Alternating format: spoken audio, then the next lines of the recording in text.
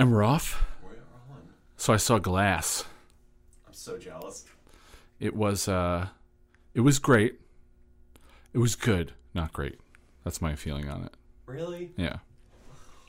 I know it's rough. I've waited so long for this. I know. It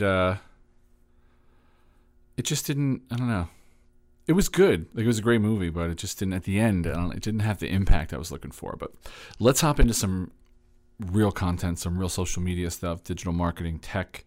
I want to talk about Netflix getting nominated for an Academy Award. I feel like that's pretty epic. Yeah. I mean, look, Netflix has not been around for that long if you look at the longevity of a business, and already getting nominated for an Academy Award is pretty impressive. So I think it's, between that and then them releasing full features starring Sandra Bullock and Will Smith, I mean, look, they're very smart.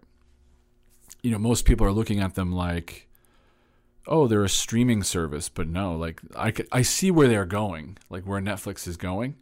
They're going to become the next Warner Brothers. They want to be a Warner Brothers. They want to be a Miramax. They don't want to just be Netflix.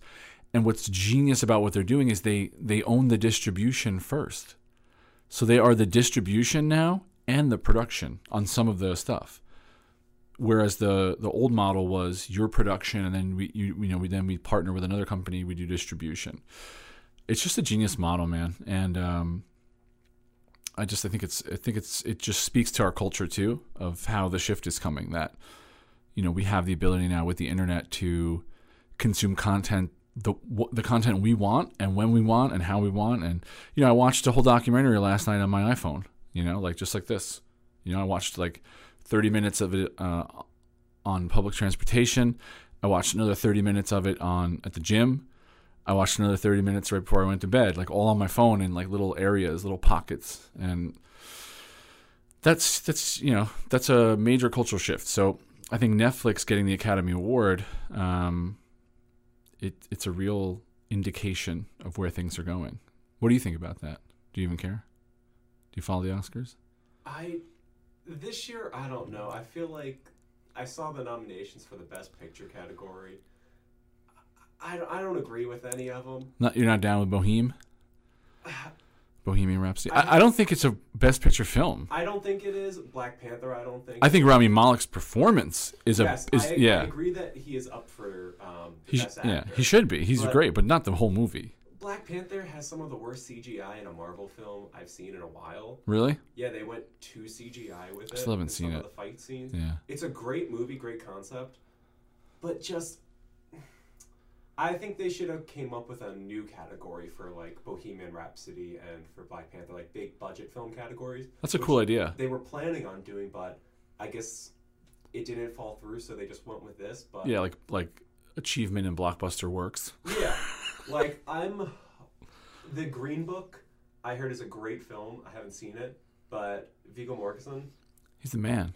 One of the greatest people in the world. Well, yeah, he's Strider. Yeah, he's Aragorn. In my book. In my book, he's always going to be Aragorn. So I want to talk about something I saw last night, though. This documentary that I watched on the Fyre Festival. If you are in any shape, way, or form involved in marketing, business, entrepreneurship, or events, you got to watch this. It was unbelievable what these guys did. Or should I say, what they didn't do, which becomes pretty apparent in the video if you watch it. That's one of those documentaries. The minute one, you're sucked into it. I couldn't stop watching it. It was that good. And it's all about how it's the behind the scenes looks and interviews of the staff and the people and the vendors that worked on Fyre Festival, and their kind of perspective on it. And man, what a massive failure that was. And it's not even like something that, like, it could have been a big festival if it was done correctly logistically. Like, it just wasn't there. It wasn't there. I mean, they sold all the tickets in 48 hours, which is unheard of, because they had a great marketing team. They deployed it correctly. They, that part they hit out of the park, but the operations side, the side where you have to deliver, was just a mess. And I think that's a real testament today to, honestly, this culture that's coming up where things look really great, but there's no delivery on them. It's like you can sell people, you can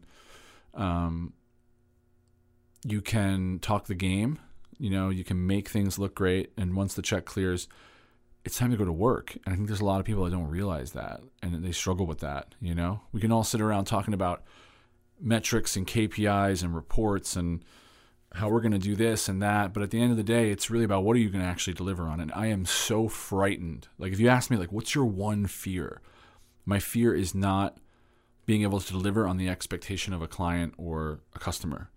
So if I say I'm going to do this, you have to be very careful with your words and make sure the clients understand clearly, or the customers understand clearly, what they're getting. And then as long as you can deliver their expectation, you put yourself in a great position.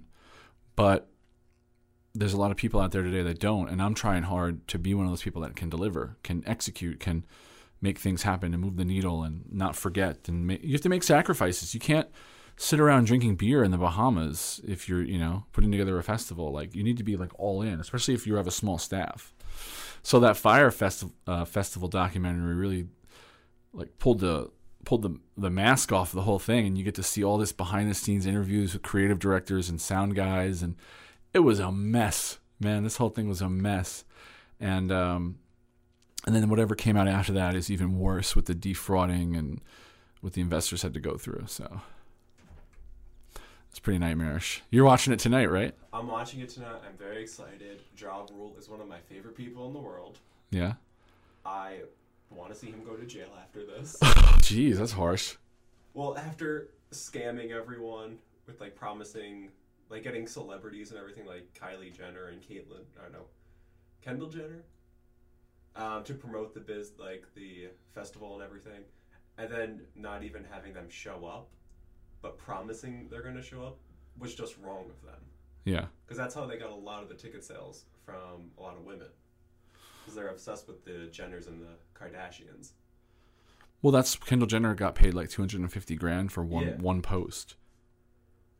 And then I know they scheduled Blink-182 to go, and they said no to it, but they still kept, I believe, advertising them as going. So no, they dropped off. They did drop off? Yeah, they were signed on, and then they dropped off. Okay, and they kept advertising it? I believe they kept advertising it when I saw it. Yeah, because what you see in the documentary, I don't want to ruin it for you, is that you see that like they're just desperate. Mm-hmm. It's desperate measures, man. Like it's like just desperation. Like, it's crazy. They're doing anything they're selling cabanas on the beach for like $25,000, and they don't even have cabanas. And the employees are like, we don't even have cabanas. And then people started to they were advertising bands that are going to be there that weren't even there. Mm-hmm. They were, they got kicked off the first island where it was supposed to be. Did they? Yeah, because the owner of the island, it was called Norman's Cay, and it used to be Pablo Escobar's island for running drugs. That's where you're throwing a party, which could kind of be cool. But at the end of the day, what happened was the owner of the property said, look, you can do this, but you can't mention Pablo Escobar at all. We're trying to change the image of Norman's Cay. And they were like, okay, fine. First promo video comes out, says Pablo Escobar's island.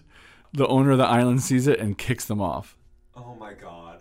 Like, kid, just no questions asked, just kicks them off the island. So then they had to go to some other island, and they got like a small beachfront plot on that island. Now that's where they built it, and they made it look like it was just an island, but it was just a part of a bigger island. See, I did not know that. It's so scummy, dude. Wait till you see the documentary. You're going to be like, these guys are who is making these decisions like that? Who is saying, yes, this is what we're going to do? I just love, when it was happening, I was following along with it on Twitter and everything. And just the people fighting over, pillows and mattresses because they weren't able to get, planes home. Oh, that part was hysterical. And it's like Lord of the Flies. How do you not feel bad with that going on? Sean and I I'm going live on Instagram for a sec. Oh. We're in the studio talking about the Fyre Festival documentary. So listen to the podcast when it drops on Fyre Festival. Okay. When you see the documentary, you're going to understand. Dude, they had people staying in FEMA tents. Hurricane relief FEMA tents were set up. Oh my God. And these are like rich kids who don't know how to. Like, oh yeah, these are like super wealthy people like that. They're not expecting that. Like, and then, dude, there's I can't even talk about this on the podcast, but there's this one guy, this older gentleman who I don't want to edit the podcast that much. Yeah, I'll tell you after the podcast. But the part with him is crazy. He'll do anything to make it happen, like to help, and it just gets nuts. Like how the main guy convinced all these guys is just out of this world, insane, man. And then there's this. This is the photo, and you can't see it. It's a photo of the cheese sandwich. That's what they were feeding people. It's supposed to be like that's $1,000 cheese sandwich right there. It was supposed to be like catered, like luxury food. Like, look at that, dude. That's disgusting. It's disgusting. It's not even melted. It's not even Yeah, it's not even. It's just cold cheese on a. It's not even toasted, and there's not even dressing on the salad. Wait, is that a salad, or are you supposed to put that on the bread too? No, it's fancy. It's probably a side salad. But this is just the craziness that goes on out there. I was having a conversation with a guy today at a meeting this morning. Really nice guy, real estate guy, wants to build a co-working space. And I was telling him about this. I'm like, dude, if there's people willing to give these knuckleheads $5 million or $10 million, there's someone willing to give you $3 million for an actual real good business plan and an idea and to make something work. So anyway, if you haven't had a chance and you're in business, check out Fire Festival documentary. There's 2 of them. I haven't watched the Hulu one yet, but the Netflix one is amazing. So over and out.